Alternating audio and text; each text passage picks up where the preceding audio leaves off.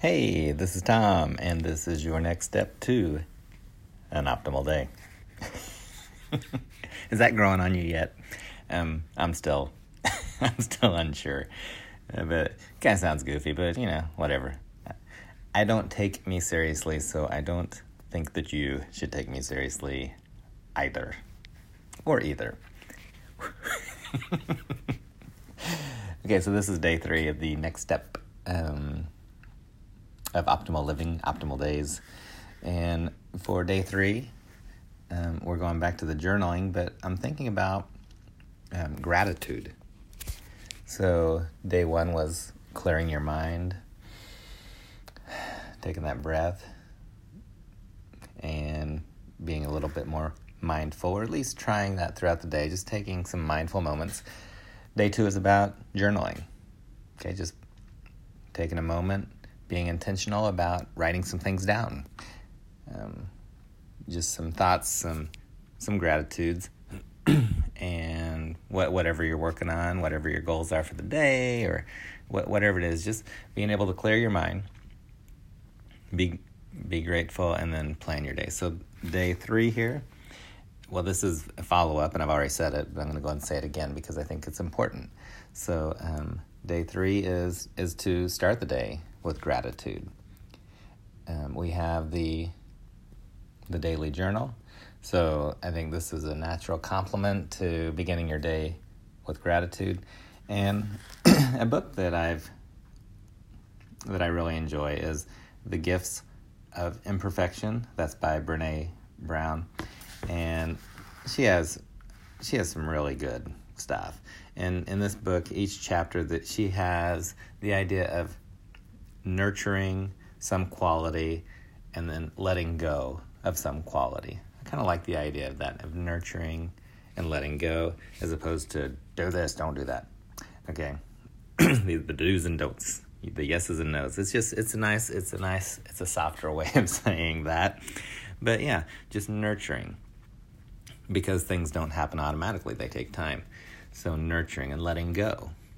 It's not saying don't do it, or it's just, hey, work to where you can let go of things. So I'm going to focus on, the gratitude. One of her chapters, she calls them guideposts, but one of her guideposts is cultivating gratitude and joy, and letting go of scarcity and fear of the dark. Cultivating gratitude and joy, letting go of scarcity and fear of the dark. And a lot of the research shows, again, that that gratefulness and joy actually go together. So if you're trying to create a life that is compelling, a life that has meaning, but also just a life that you're going to enjoy day by day, it starts with gratitude. So you think about regret and depression is thinking about the past. We have anxiety, stress, or worry.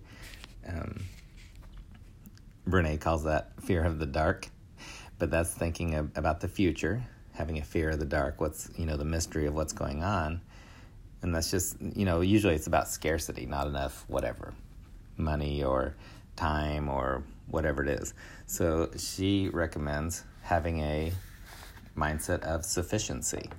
Okay, I have a great deal. There's so much that I could have, but really there's so much that I do have. So when we take those moments to not think so much about what we don't have, and we nurture that gratefulness, that skill of being grateful, we're going to get better at that skill of looking at the positive things and being able to enjoy and have a more compelling day.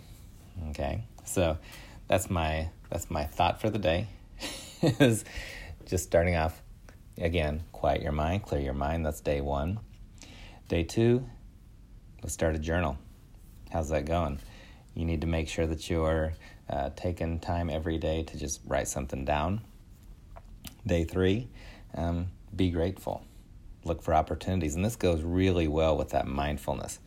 Just paying attention. Pay attention to things that you can be grateful for.